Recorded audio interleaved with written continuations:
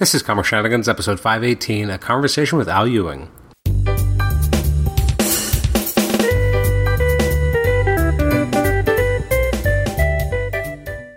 Welcome to the Comic Shenanigans podcast. I'm your host, Adam Chapman, and this is our episode 518. It's our conversation with Al Ewing. He's the acclaimed writer of a lot of books right now. He wrote New Avengers, US Avengers. He wrote a great run on Ultimates, and Ultimates 2, I guess, is technically the name. He's written some great books with Marvel, so we were able to chat with him recently, and I do want to apologize for some of the audio quality on the podcast. Unfortunately, when we recorded this was recorded on Friday, September the 29th.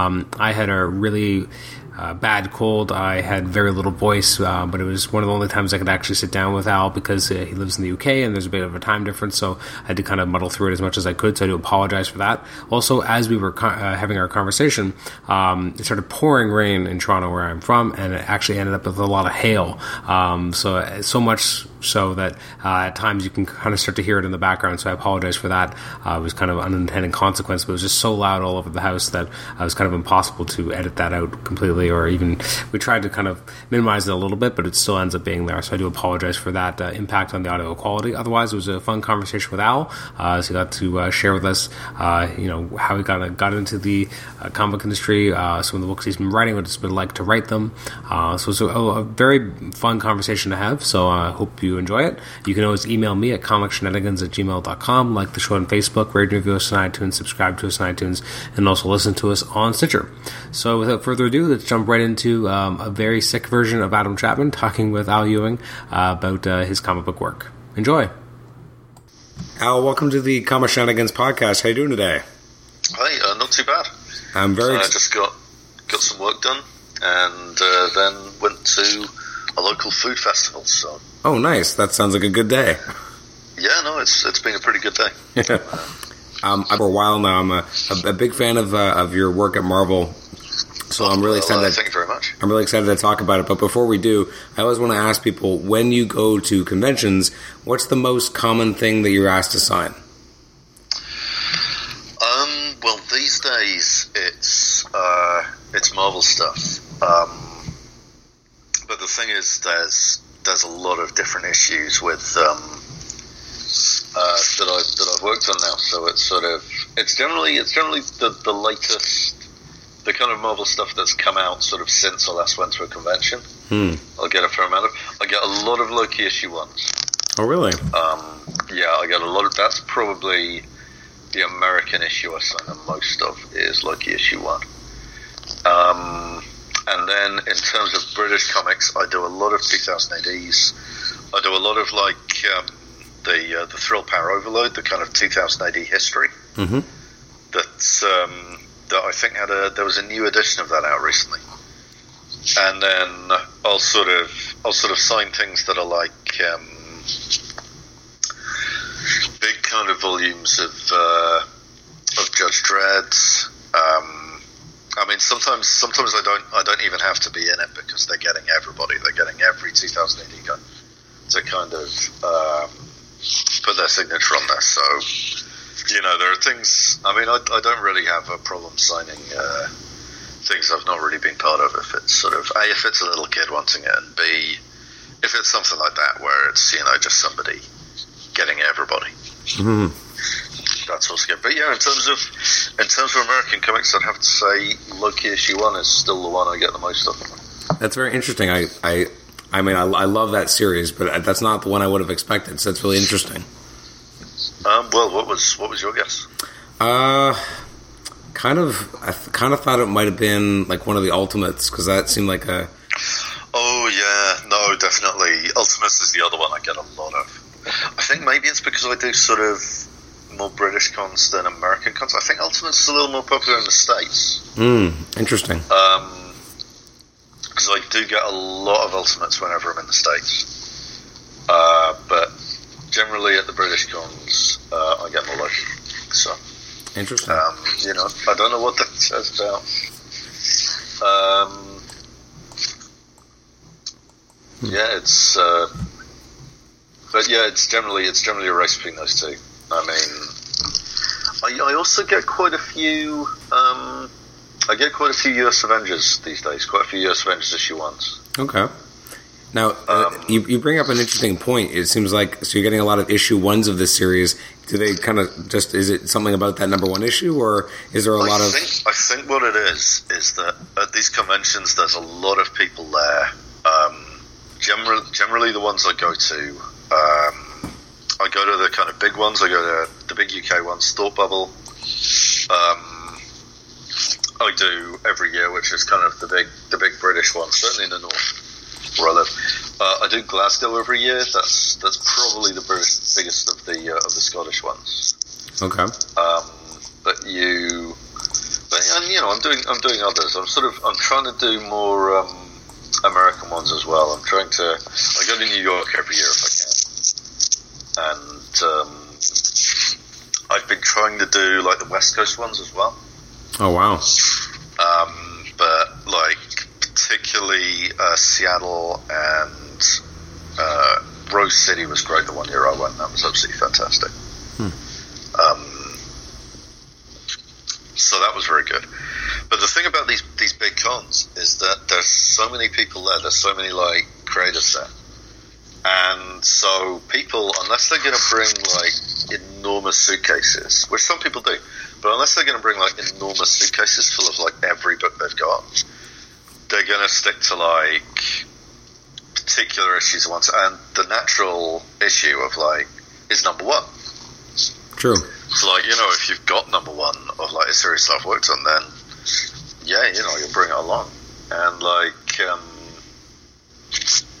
I've had people bring, every issue of a particular series that they like, and I'm always happy to sign that. But I find when people like have a lot of people to see and a lot of people to get signatures of, they generally bring a lot of like number ones and like special issues of particular interest. That So I guess that's why. Okay. And the other thing, especially with US Avengers, there are so many variant covers for that. That's true. Yes. That was like the Mad 50 variant covers thing, which I usually see the Britain cover because, like I say, if I'm going to British cons, that was the one that Forbidden Planet had a lot of. But yeah, no, I always find myself signing a lot of kind of different covers of those, all the variants, and things of that nature. Mm-hmm. Okay, well let's go back in time for a minute. What was your first kind of interaction with comics when you were younger, and how did that kind of spur you into getting into the comic book industry and part of that field? Well, when I was younger, I think the British relationship with comics is a little different from the American relationship, because I think when you're a kid in America, it's it's Marvel, it's DC, it's the superheroes. It's sort of maybe not on newsagents' racks, depending on your age, but it's more like, whereas in Britain it was always from the newsagent. These sort of little shops, at the bottom of your street that sell, papers, cigarettes, sweets, any bits and pieces you might need.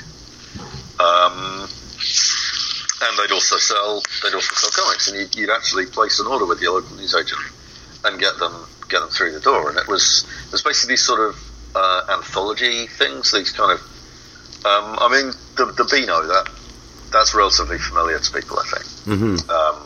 It's things like that. I was never that big a fan of the Beano because I always thought it was a little straight-laced, a little conservative. Although, obviously not all of it. There were parts of it that were just, unbeatable.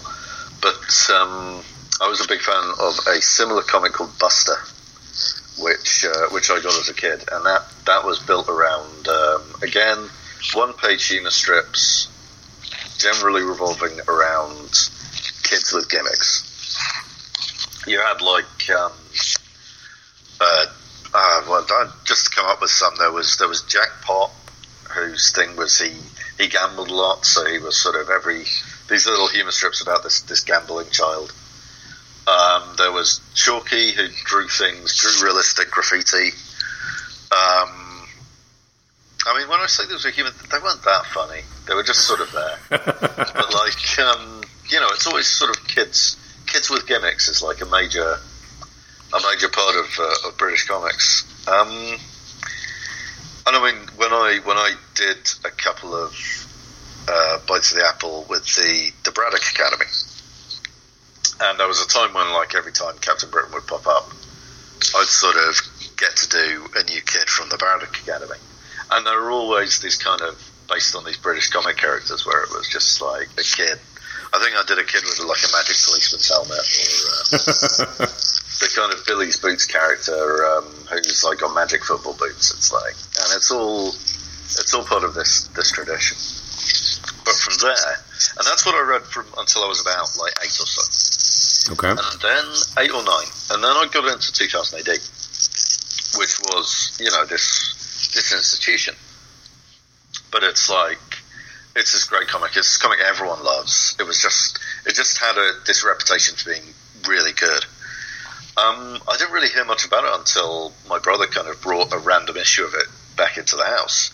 Oh, really? And I mean, the wonderful thing about 2008 was that it came out every week, and it was mostly, certainly around the time I started reading it. I don't know if that's like the benefit of, you know, rose-tinted sheltered glasses, but every issue was just like this superlative level of quality. Part of that because, you know, if you've only got like 5 pages a week to tell your story in, it's very dense, it's very action-packed, it's full of this very kind of quick, very dry humour. It was just great. So I very, very quickly got into that. I think there was a part of me that sort of understood very early on that people were sort of paid to write and draw these things. I definitely remember when I was about 13 or 14 thinking that I wanted to be an artist. Oh. So I kind of like, I remember sitting down and trying to, my dad was a research scientist. He'd come back from work with these giant reams of computer paper, which had all sort of, all manner of like bump from one side, you know. I couldn't make head or tail of it. It was just printouts. But the other side was blank. So he'd bring back all of these like this junk data printed out on this paper, which, you know, meant that we just had, as a kid, I had sort of endless supplies of paper. We literally had like boxes of this stuff, which, you know, if nobody was going to draw on it, and even if people were, it was going to get, you know, it was going to get chucked in recycling. Or on a rubbish tip, and it was like, yeah, it was basically just free paper, you know, free, just all the paper a kid could want. So, you know, I did a lot of cricket, and I kind of tried to sort of copy, you know, some of my favourite artists. I can do a sort of rough, cartoony style even now, but you know, anatomy isn't my best thing. Perspective, I'm not great at. Objects, things like a horse or a car or a window, I can cartoon well enough to sort of tell a goofy story. But I was never going to be an artist. Not unless I did like art A-level or something, which I didn't. So that's that. But no, I was definitely interested in sort of making comics from a very early age, and yeah, it was 2000 AD that got me onto that. And the other thing we had, which might be a little more relevant to American interests, was DC didn't really do British reprints that I know of. I certainly can't remember any. I think they had some sort of cardstock ones in like the 90s. They had these very good quality things which reprinted Animal Man, but that was in the 90s. That was after my time. By then I was reading like real comics, you know, didn't need reprints. I had the actual stuff. Whereas Marvel had Marvel UK, which, you know, of Neil Tennant of the Pet Shop Boys fame, worked for Marvel UK.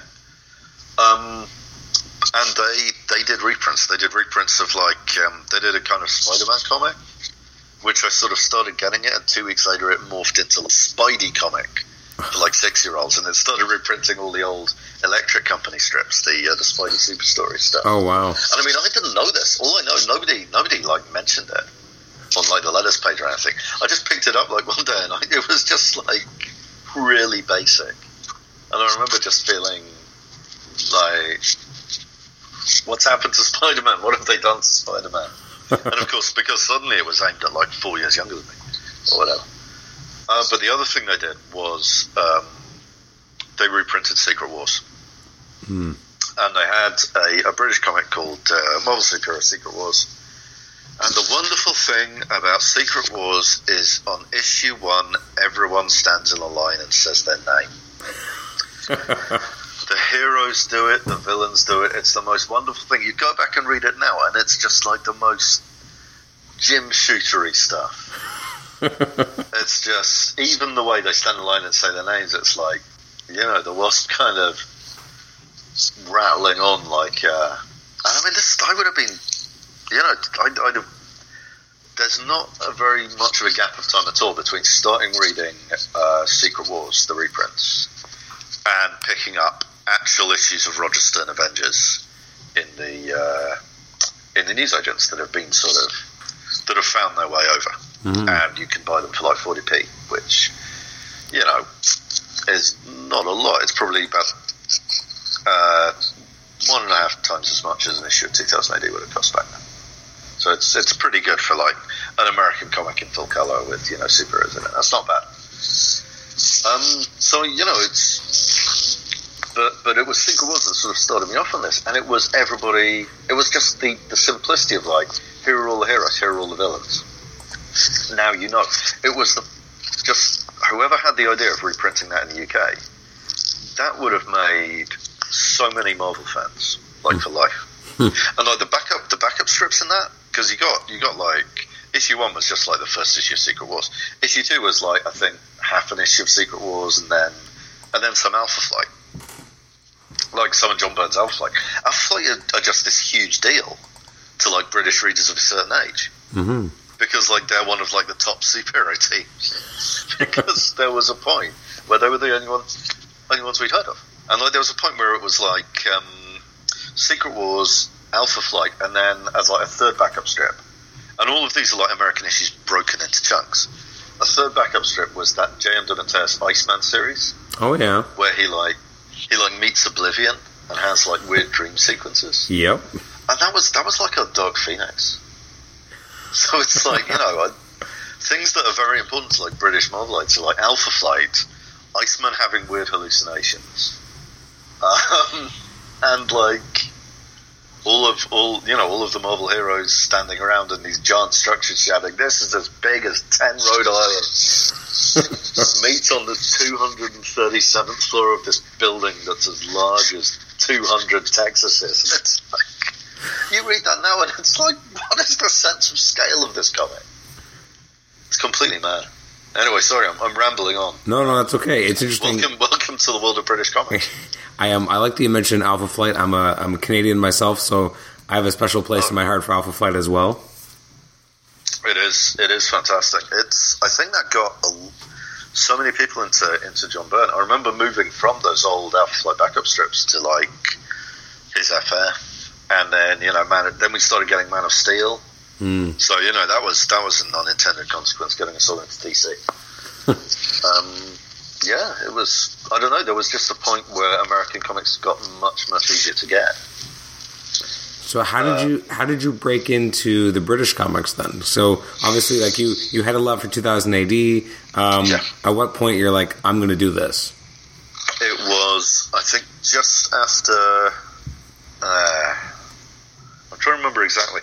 I think it would have been just after I'd left university, because I think when the year 2000 rolled around, the actual year 2000 AD, they didn't change their name because they were on slightly shaky sales ground, and they didn't want to like destroy the brand. So it's still called 2000 AD, even though it's now 2017, which is hilarious. But it's all part of the charm, like Sarge, the Alien Editor. It's all part of the charm.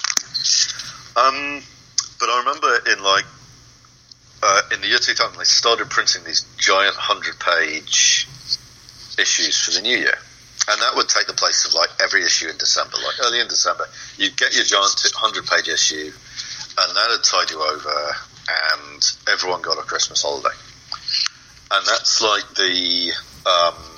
for the price of working harder in September and October, everyone gets a little bit of a Christmas break. And that's a tradition that's just carried on ever since. So in the big, thick kind of 100-page annual thing for 2001, they included their submissions guidelines. Ah. And the wonderful thing about 2000 AD, and this is also relevant. I don't think they mind like Americans or Canadians sending scripts in, or you can send a script in for them anywhere, because they take unsolicited submissions. If you can write a 4-page twist-ending science fictional horror story according to their guidelines, and if you Google 2000 AD, the submissions guidelines are right there on the web. If you feel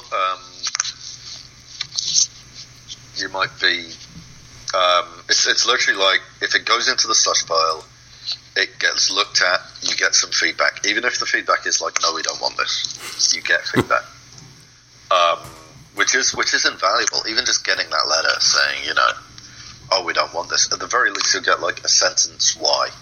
Mm-hmm. Why you failed. And that's like gold dust. So I started sending in future shocks. And I think my first one was Terracell. And it actually ended up getting printed. When I first sent it in, it was way too wordy. And then I sent another one in, which was basically just like a bunch of one-pages and some dumb jokes. And I got a letter back saying, yeah, we're not so hot on this one, but we like that earlier one if you could just cut down the verbiage. Cut every balloon in half. Just edit it, basically. Just, edit yourself. So I did, and I sent it back, and it made it in. And that was amazing because, that was like, it's like the gambler who sort of wins with the first or the second pull. It's like, I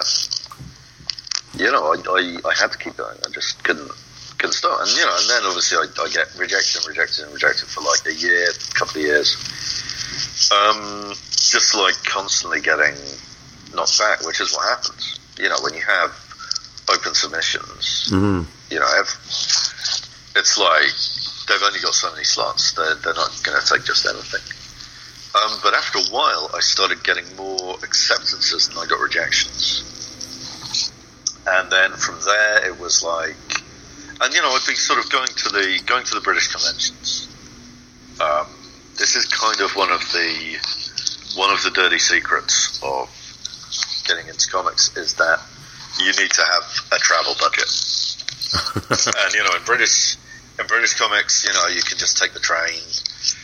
I imagine in American comics it's much harder because you have to get on planes, go to different states, and it's just sort of neat.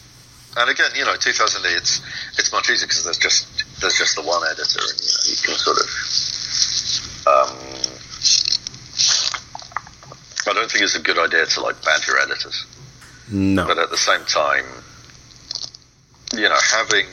having sold a lot of Future Shocks, I felt more confident about having a 1-minute conversation with Matt Smith that was basically like, hi Matt, what are you looking for in a minute? And he'd be like, I don't know, And, usually it's just, for a while it was just Future Shocks in a minute. And that was like my cue to just keep sending a Future Shock. And then I'd sort of ask the same question. It was like, actually, what we need is a Future War story. And that was, my cue to sort of pitch a Future War thing. But yeah, I think the turning point was he needed copy to fill a 3-week-long slot. And so he basically asked me to come up with something that would fill 3 weeks worth, 15 pages. And yeah, and that was the first actual series I did, which was called Going Machine, and I think you can still look it up online. And it was basically cyborg boxing. and like it was cyborg boxing, and probably my first foray into moaning about the Tory party. So it went down pretty well. But yeah, and from there, you just get more. I got sort of better gigs. I started working on longer series. Did a bit of Dread, and from there built up enough of a sort of visible presence in 2000 AD that people could recommend me for American work, I think.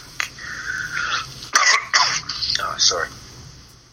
I think Dynamite asked for me on the back of 2000 AD, the 2000 AD stuff and the Dread stuff. And then I think when I started working on Marvel, which was a couple of tie-in issues, somebody, it was Lauren Sankfish who basically emailed me saying, and we'd met, but she emailed me saying, could you see your way clear to helping out with these tie-in issues, and pitching some things for those. And that was basically off the back of, I think, Zombo, which is probably the most successful and well-known series I co-created for 2000 AD with Henry Flynn. That's right. I'm always amazed Henry hasn't got more work in the States, but he's very beloved and getting a lot of work in this country. So. Okay.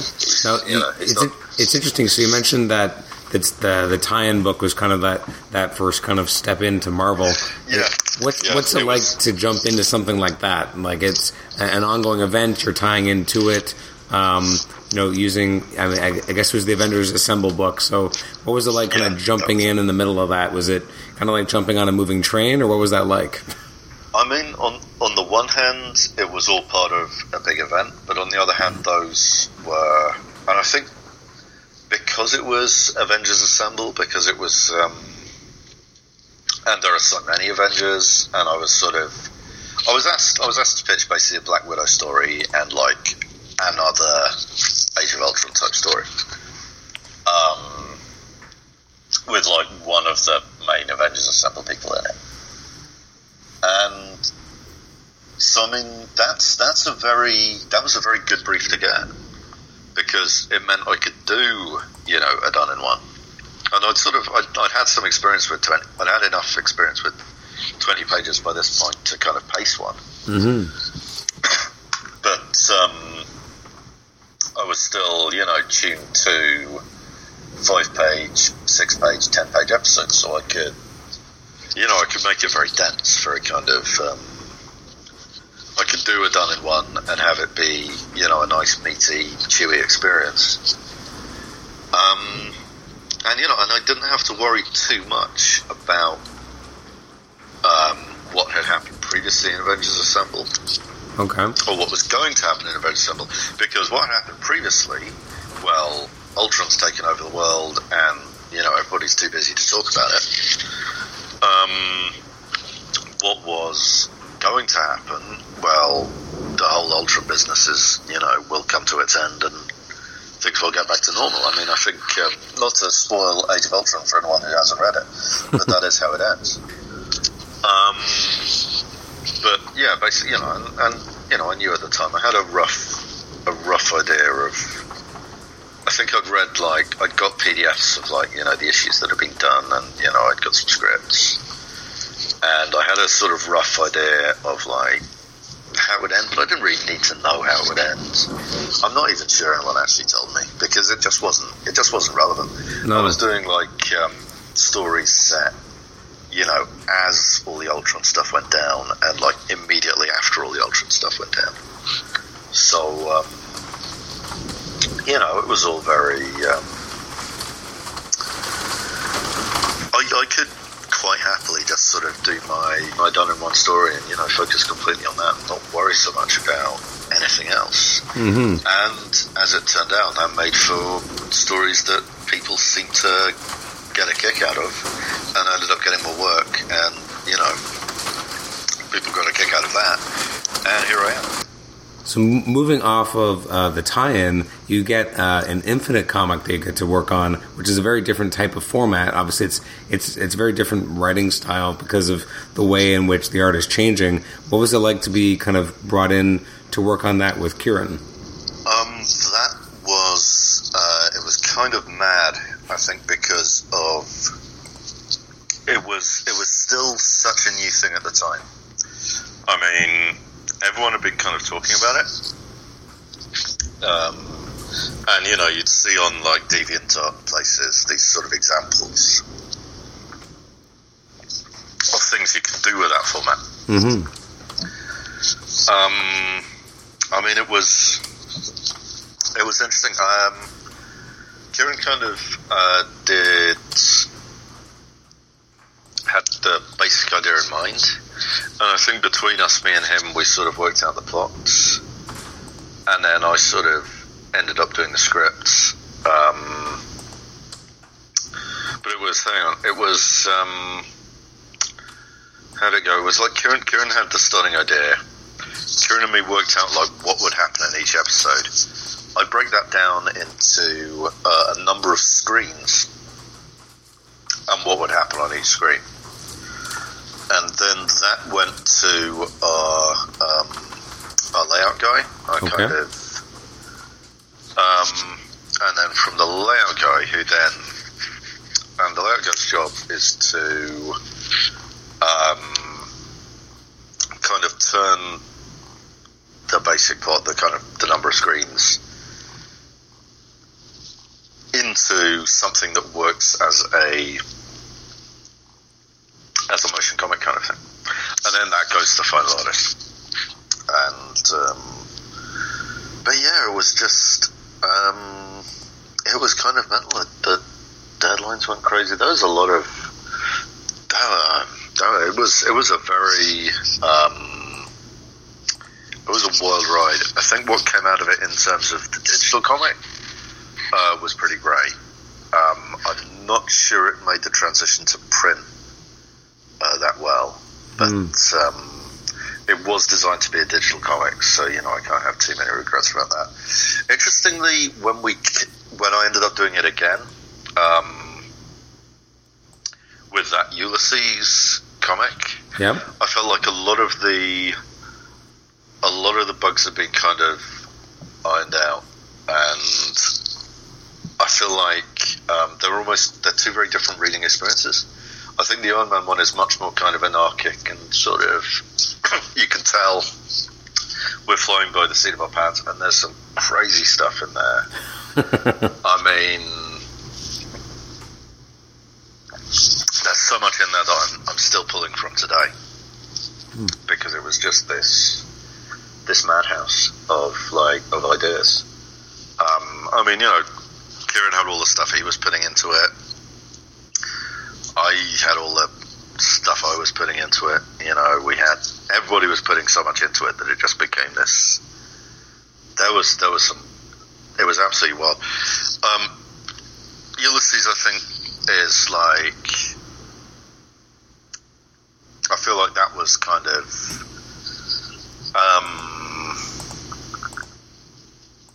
That was absolutely fantastic, and that was the one where I felt like. Yes, now I've done one that, it works in print, it works on the screen, it's got all these great transitions in it. It felt like we kind of, I don't know, it's like being at the start of the golden age when everyone's going crazy and it's like we're all trying to do everything, and then being at the end of the golden age where we know what we're doing now. Mm-hmm. Oh, for sure. And it's like, this is comics, and this is great. But we're still, even with the Ulysses thing, I mean, we were still coming up with all these new things that nobody had done before, which is the beautiful thing of these Infinite comics, these Turbo comics, or whatever terminology you want to use. They're still so new that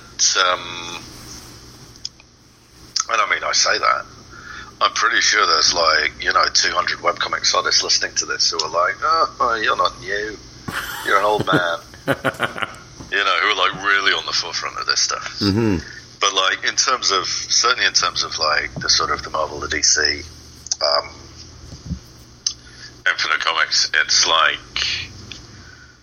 if I were to be asked to do another one of those, I'm absolutely confident that, between me and the, I've got to mention the sort of layout person for the Ulysses one was Carl Cazal. I think I'm pronouncing that right. Who is just a genius when it comes to this stuff, and has so much experience with it. So I'd love to do another one with him because I know we just come up with even more new stuff. Well, for sure. But it is great, but the same was true with the Iron Man Fatal Frontier one. We were just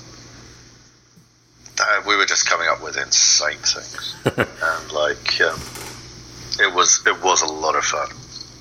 No, and I still think certainly the digital version of it holds up pretty well today. Now, when we kind of roll back the clock and we look at 2013, you do Fatal Frontier, and then we have your Mighty Avengers happening, and then not that long after that, you also launch Loki, Agent of Asgard. So suddenly, you're relatively new to the American comic scene, and now you're launching 2 new books. So what's that experience like? How did you pitch those books, and did they come out the way you originally expected they would? I honestly can't remember how I originally expected books to come out. It's that long ago. But I think I know I pitched Mighty Avengers with the idea of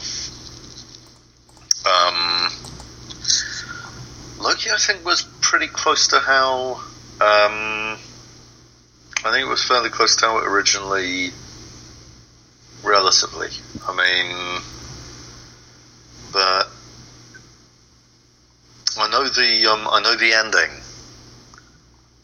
The ending to Loki, we only really thought of that when we knew Secret Wars was happening. Okay.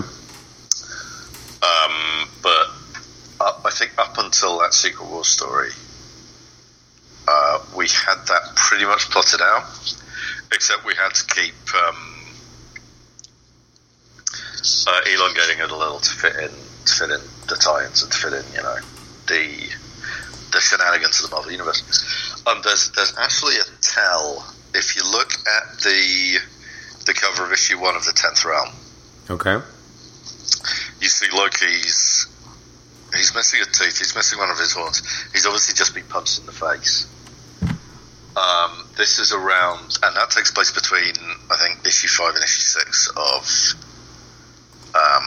of his own book, and it's sort of foreshadowing things that didn't actually end up happening for quite a while later. Oh, really? Interesting. For different reasons. Mm-hmm. And there's a whole story behind that, which is basically to do with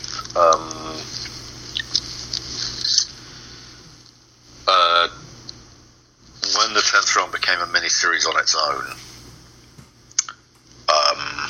My thinking about what I wanted to do with Loki in it changed radically, because there's a difference between doing a big thing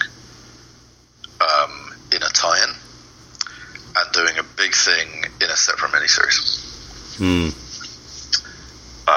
So we ended up postponing that moment to later, so we could have it happen in Loki's actual series, and it worked out pretty well. And then with the Mighty Avengers, I think originally, and it took us a little while to get to this point. But the thing with everybody's an Avenger, everybody gets an Avengers card. That was kind of part of the original pitch. Oh, really? And okay. That took a while to build. I think originally, and again, we were doing a lot of stuff. We were sort of getting involved in a lot of things. But yeah, eventually we did get to the point where not sure we made it quite as because originally when I pitched it, it was like literally you, the reader, you join the Mighty Avengers, you get your card in the mail. It was like it was going to be an Avengers team of something like 1 million people, most of whom would be civilians, and they'd all have their Avengers cards, and they'd be Avengers, they'd be Mighty Avengers. And we ended up doing that back a little, so you had the field team and you had the support staff, and you had people with like Mighty Avengers cards who were donators who kind of contributed and it became more of a kind of, I guess the closest thing would be something like 38 Degrees or one of these organisations where you sort of you do online petitions, and you pay towards projects, and it's a kind of political organisation where a collective, a kind of community collective kind of thing. Mm-hmm. It kind of ended up being that, and it was. I think we got to do. Yeah, we did a little bit with that, but I think we ended up going very cosmic, much more cosmic than we originally intended, because having the Blue Marvel in the team dragged things slightly in that direction. Mm-hmm. Blue Marvel and Spectrum, they kind of drag things a little more towards the. And two, I think a lot of people were saying it's a very street level team, and I don't know. I guess the boundaries of the box, the street level box, became kind of. So I was like, yeah, they're a street level team, and also they're going to deal with all this cosmic stuff, and Cthulhu type creatures from beyond. Oh, and when it became Captain America and the Mighty Avengers, because we started off with Axis. Yep. I kind of had this idea that if you take a look at Captain America and Mighty Avengers versus the Mighty Avengers, you see there are kind of similarities. The Plunderer shows up, Blue Streak shows up, but it's sort of it's kind of got a little weird. It's got a little sour. It's like the second series is kind of this dark mirror of the first series. Interesting. I never thought of it that way. And you end up with these sort of kind of Cthulhu-esque, and Gideon Mace comes back, and then he gets eaten by Cthulhu, and it's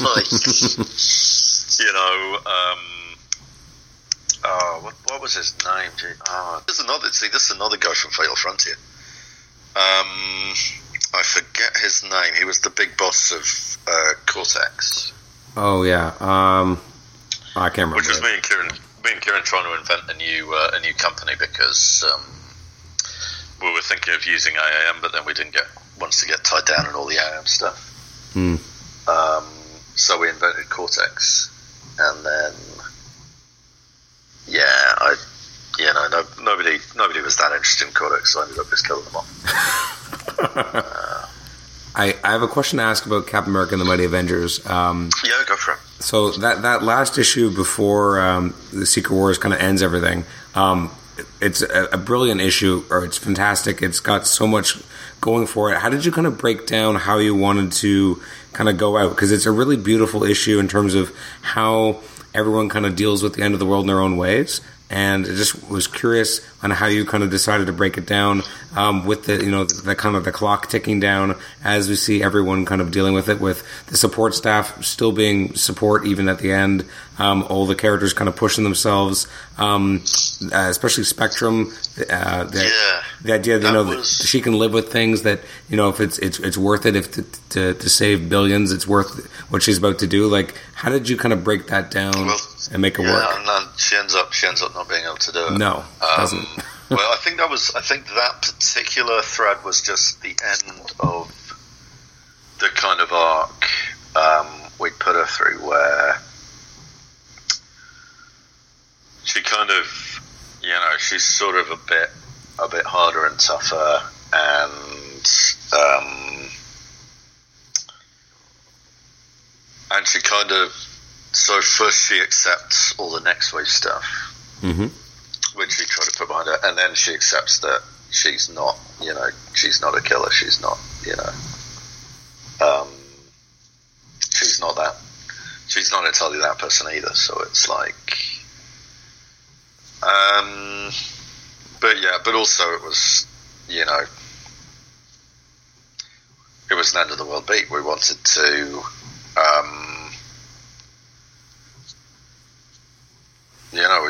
we wanted to like get in with all of the kind of difficult choices and world destroying that had been going on in the other Avengers books. We wanted a little taste of that.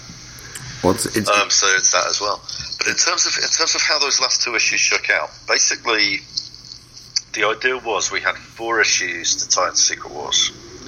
And, we could do, like, Last Days, we could do, Battle Worlds, Warzone, whatever they were called, the different types of tie-ins. And I think with Loki, I just did straight Last Days, because, that tied in very nicely with how we wanted to end things. With Mighty Avengers, I wanted to do a kind of set on Battleworld story, and that was Captain Britain and the Mighty Defenders, the 2-parter, which is another one I still signed a lot of. But also, I think we were very keen on doing a Last Days thing, and it was very much based on the idea that we'd been running with, that like everybody on the Mighty Avengers team was the team where everybody was an Avenger. It was like, it's where you could be an Avenger, and that was something I knew going in, was that we would end it with the Reader, with the Reader's last moments, and I had to kind of plan out how we could include everybody, so like nobody would be able to pick up this thing,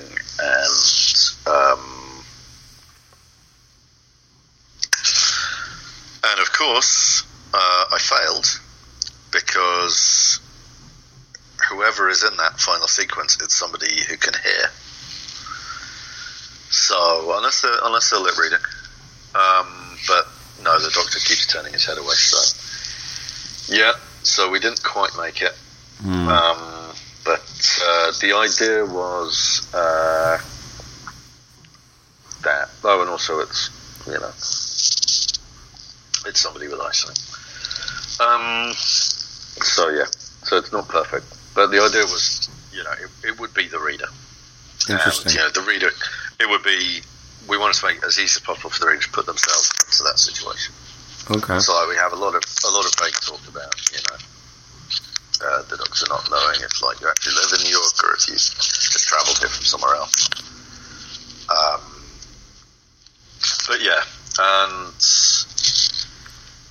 In terms of the countdown thing, I think issue 8 was, we were wanting to run it across 2 issues, but I think issue 8 ended up dealing with how the Mighty Avengers fitted into the kind of time runs out thing.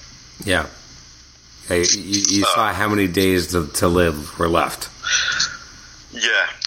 That was a thing. I mean, I kind of nicked that off Christopher Priest, who it's something he did on Black Panther, and he did it in a couple of Quantum and Woody, I think, as well. He did it in a couple of other places, where he'd have these sort of like Frasier type. Like the title cards almost. Title cards. He's still doing that on Deathstroke. Oh, cool! I really like that he does that. Mm-hmm. I mean, I've borrowed that a couple of times, and I mean, I'm sure everyone's aware it is a borrow. Everyone's aware he's the king of that particular move. But it just felt really useful in terms of telling the countdown thing, and 2 books that were like a lot of scenes in that. I could do something that was maybe had a little more gravitas, had a bit more, was a bit more visually interesting than just like little time captions, and something that could really separate out scenes and kind of make them work. And then when we got to the last issue, I was doing my research, and it was like I had to kind of do loads of research just to tell whether it was like, hang on, do we have like a day? Do we have like an hour? You know, do we have like a week? What's the time frame? And I think it shook out as about, because it's like the incursions last like 8 hours, but I think by the time the last one rolls around, they've sped up. Yes. And I'm absolutely certain that I remember reading that in like the original Jonathan Hickman. I'm pretty sure you're right there.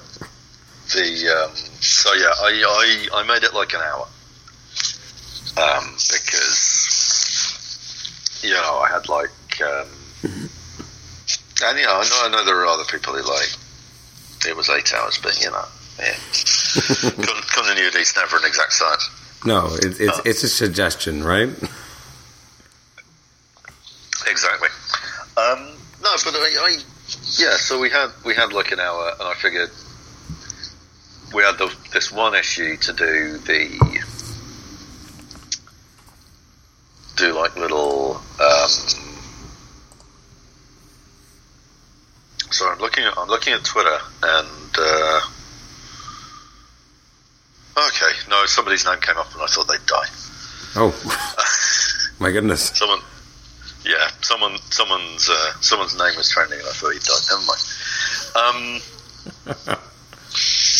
Turns out he's just being a bit of an arse on the telly.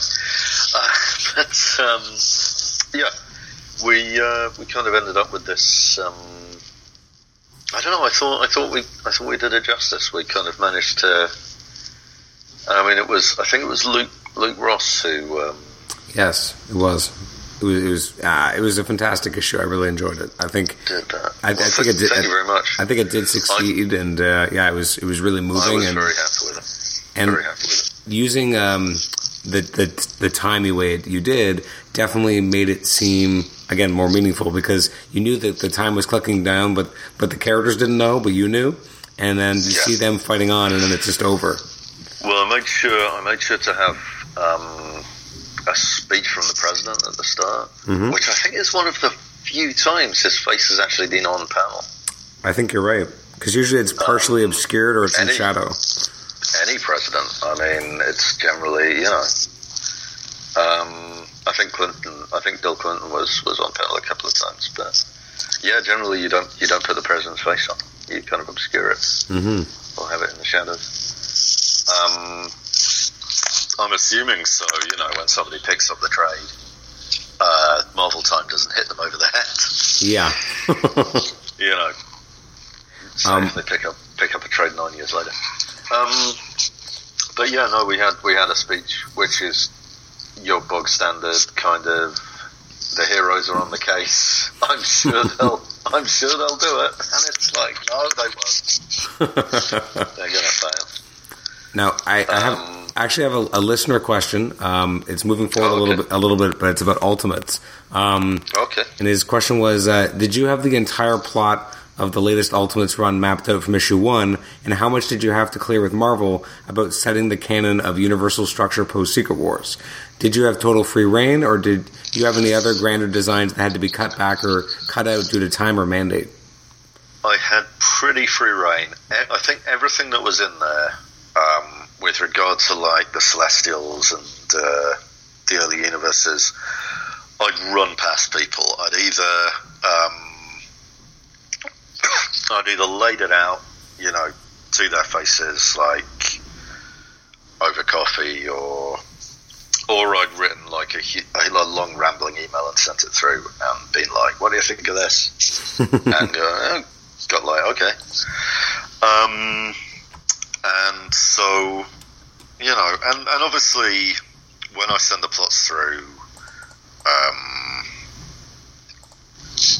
then there is time then to generally there is time then to if it gets crazy. But I mean, the thing with these, I almost did this on purpose, but it was like working at a scale that was so vast that there was no other toe it could possibly step on. It was like, if I say, the Celestials were created like at the dawn of time, well, everybody knows that. It's like, if I have like all these like multiverses that were like before, even Galactus's multiverse, then that's completely outside the bounds of any story anyone else would want to tell. Mm-hmm. Literally, the only way any of this is ever going to come up again is if somebody does a sequel to Ultimates and Ultimates 2. That's the only scenario in which it'll ever come up again, because it's just so big. And I mean, maybe in some issue of Doctor Strange, or I don't know if they bring back Adam Warlock, or if I'm trying to think who else is big cosmic. It's pretty much those two at this point. Kind of, yeah. But if somebody decides to have a big cosmic vision, then yeah, sure, I'm sure we'll see them again. But we kind of don't really have to. It's kind of none of this is going to impact Daredevil's life. None of this is going to sort of even Thor. It's like or Odin. Odin's only been around in like the past couple of universes. He's sort of he's new. This is all before his time. Yeah. Even Galactus is like relatively new to the scene on the scale we're talking about. And I mean, I kind of, in the last issue of Ultimates 2, I made sure to just put in a load of dangling threads, just a load of stuff that like people could grab onto if they wanted, however long down the line. But stuff like what's one? I mean, the Omega Force, like, God knows where that came from. Like Lifebringer 1, the first hero, this idea that there's some sort of proto-Galactus, like, deep in the before time, who was, like, the original superhero. It's like, that's kind of, if somebody wants it, it's there. Yeah. But at the same time, nobody has to be all like, oh my god, I better make sure to mention, the fifth cosmos next time I tell my magic story. It's there if people. It's all there if people want it. I hope somebody uses it again. Put a lot of work into it. It's like baking a lovely cake and sort of doing one a piece. I really hope somebody takes a piece of that cake. But it's like, nobody has to. It's not a must. It's people can use the stuff. People can not use the stuff. It's all fine. Okay. I know we're running out of time, so I got to ask, what is it about Roberto da Costa that really speaks to you? Because under your pen, he's the most interesting he's ever been. Well, I mean, that was built off of what Jonathan Hickman did with him, so I think he gets a lot of credit for that as well. He was always one of my probably favourite New Mutant. Well, I mean, Warlock is everybody's favourite New Mutant, but that's true. I think out of the non-alien ones, I think it was probably him. He was the most interesting. He was kind of this fascinating character. But really, he's gone through, and then I kind of lost track of him for a while. I think there are some sort of late period New Mutants fans who are maybe kind of wishing that I'd take more from that period, but it's like, I know him when he started out, and I know his most recent stuff, under Jonathan Hickman, and it's sort of, and I've got a rough idea of what he did. I've got a rough idea of stuff like Rainfire and this ongoing flirtation with Amara, but I'm kind of happy to leave that where it is. Well, I mean, although I was wanting to I kept looking for ways to kind of bring Rainfire in. Oh, really? Well, I was just thinking, it's such a mad idea. Roberto's got like an evil twin called Rainfire. It's like, why can't I find a use for that? And the opportunity just never came up. No way. Which is a shame, but I mean, it would be something that, you know, you'd have to like point everyone at Marvel Unlimited and like, you know, oh, I hope you've got a treasure trove of back issues from the 90s to understand this plot point. It's interesting looking at some of your Marvel work too, how, you know, you've had plot lines or characters that you've kind of carried from different books to book to book in different ways. Like we've seen that with Monica Rambeau, we've seen that with Sunspot, obviously from New Avengers and US Avengers. What is it about those characters that you kind of want to continue seeing them through these different permutations of different books and teams? I think I just take my cue from like 70s Marvel in a lot of ways. I mean, in most of my comics, somebody is going to get psychedelic eventually, which is a very 70s Marvel thing. Eventually, somebody's going to have some kind of trip on the page.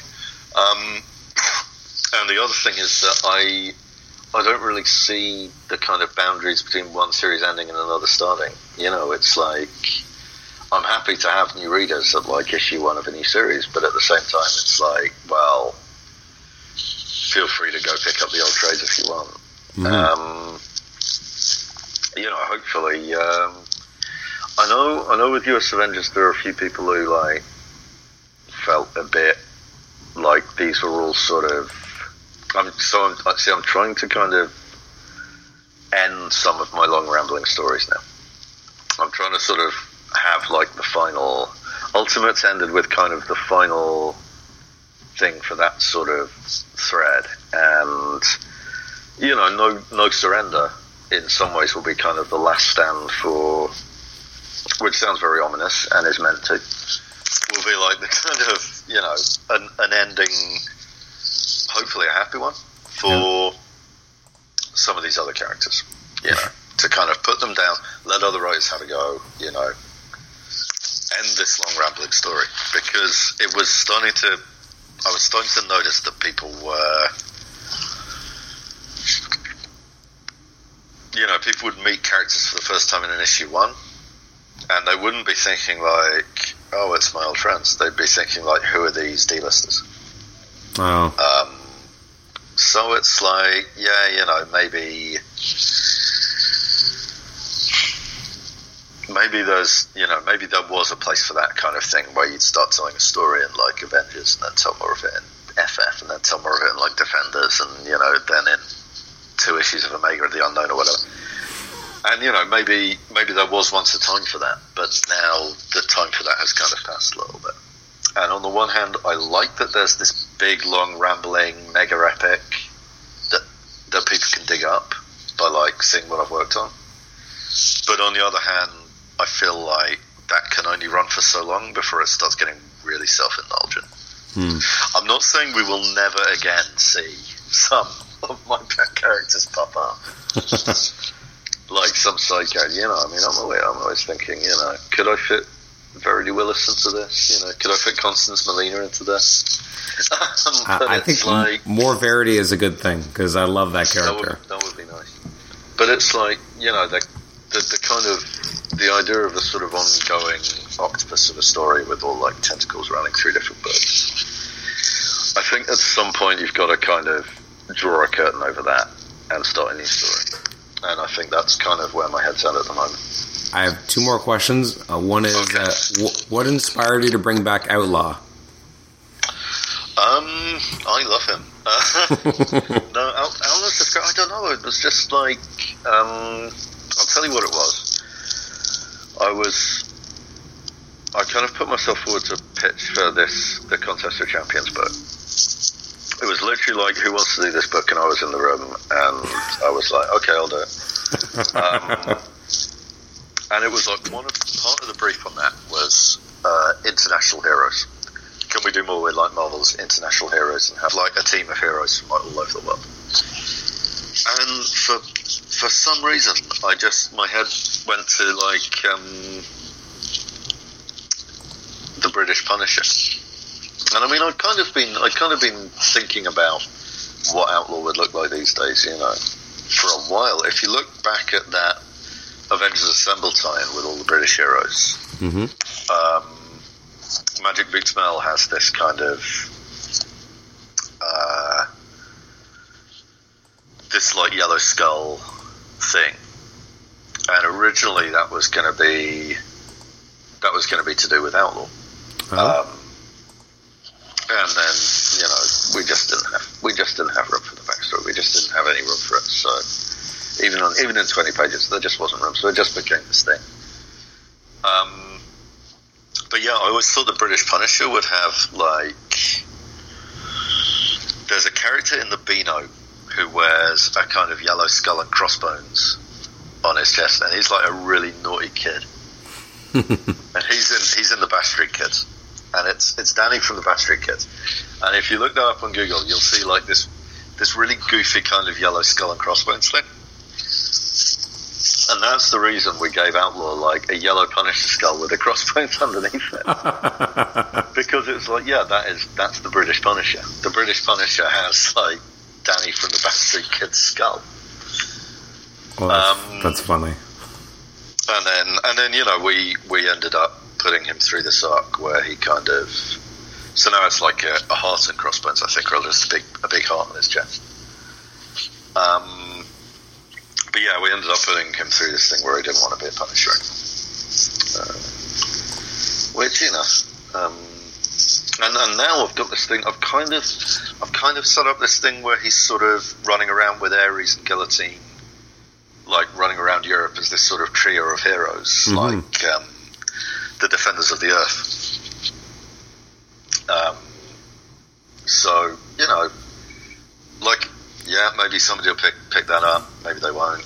But it's the contestants from Contest of Champions, they're still hanging out together as far as I'm concerned. They've kept each other's phone numbers. All right, my last question is, as we kind of draw to a close, is what can you kind of tell us about? You're writing a lot of books right now. What can you kind of tease us about some things to look forward to in the future? Well, it's slightly bad timing because most of the stuff that I'm involved with at the moment, I can't talk about. It's yet to be announced. Okay. But one thing that has literally just been announced this past week is Avengers. I was going to say Avengers Forever. I'd have to travel back in time to look at that. Avengers No Surrender, which is a weekly Avengers comic. It's basically a number thing, but not. It's basically, the idea is that all of the current Avengers books merge together, and it's just called Avengers. It's it goes weekly for the duration of this epic, and it's basically, I think Mark Waid described it as part celebration, part wake. And, we've got the beginning of the end plastered all over the adverts. So, and, Avengers Disassembled has been mentioned. So it's I was talking about ending the big story, drawing a close. I've started that in Ultimates. I'm finishing that in the big my big Avengers story is going to come to a close in Avengers No Surrender. And the big Avengers story that I've been telling since Mighty Avengers started, essentially. And also, it's Jim's big Avengers story and his wife's big Avengers story. So it's this massive cross-pollination of ideas and themes all kind of crashing together in this giant mega epic.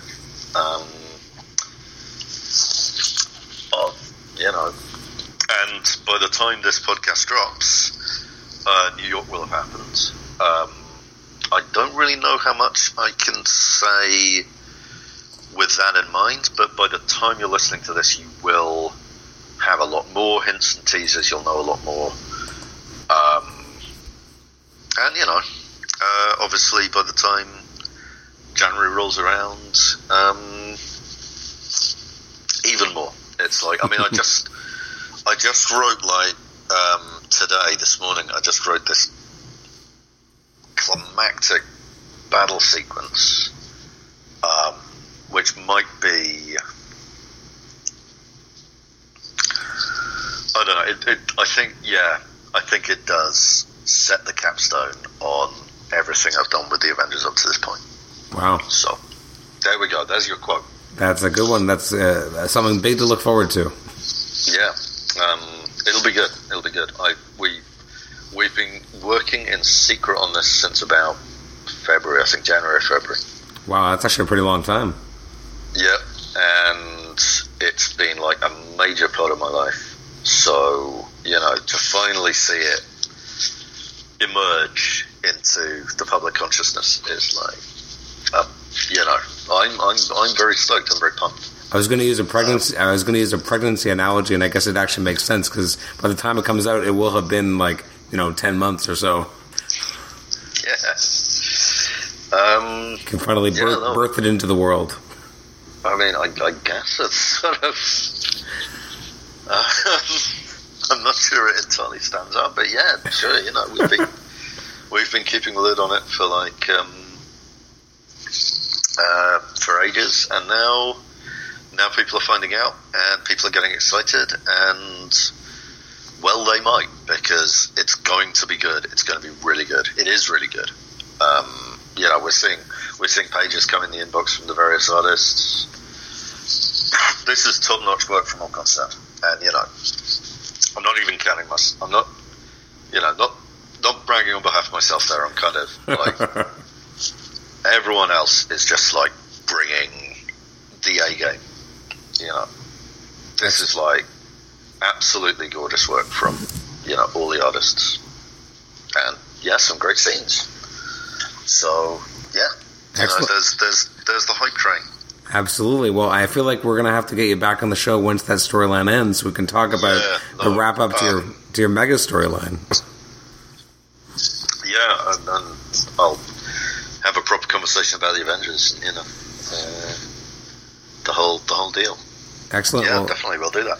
Well, excellent. So, Al, thank you so much for spending an hour with us today and talking about your work at Marvel. And I'm really excited about what's going to happen. And hopefully, we can have you back when it's all over to kind of do a post-mortem.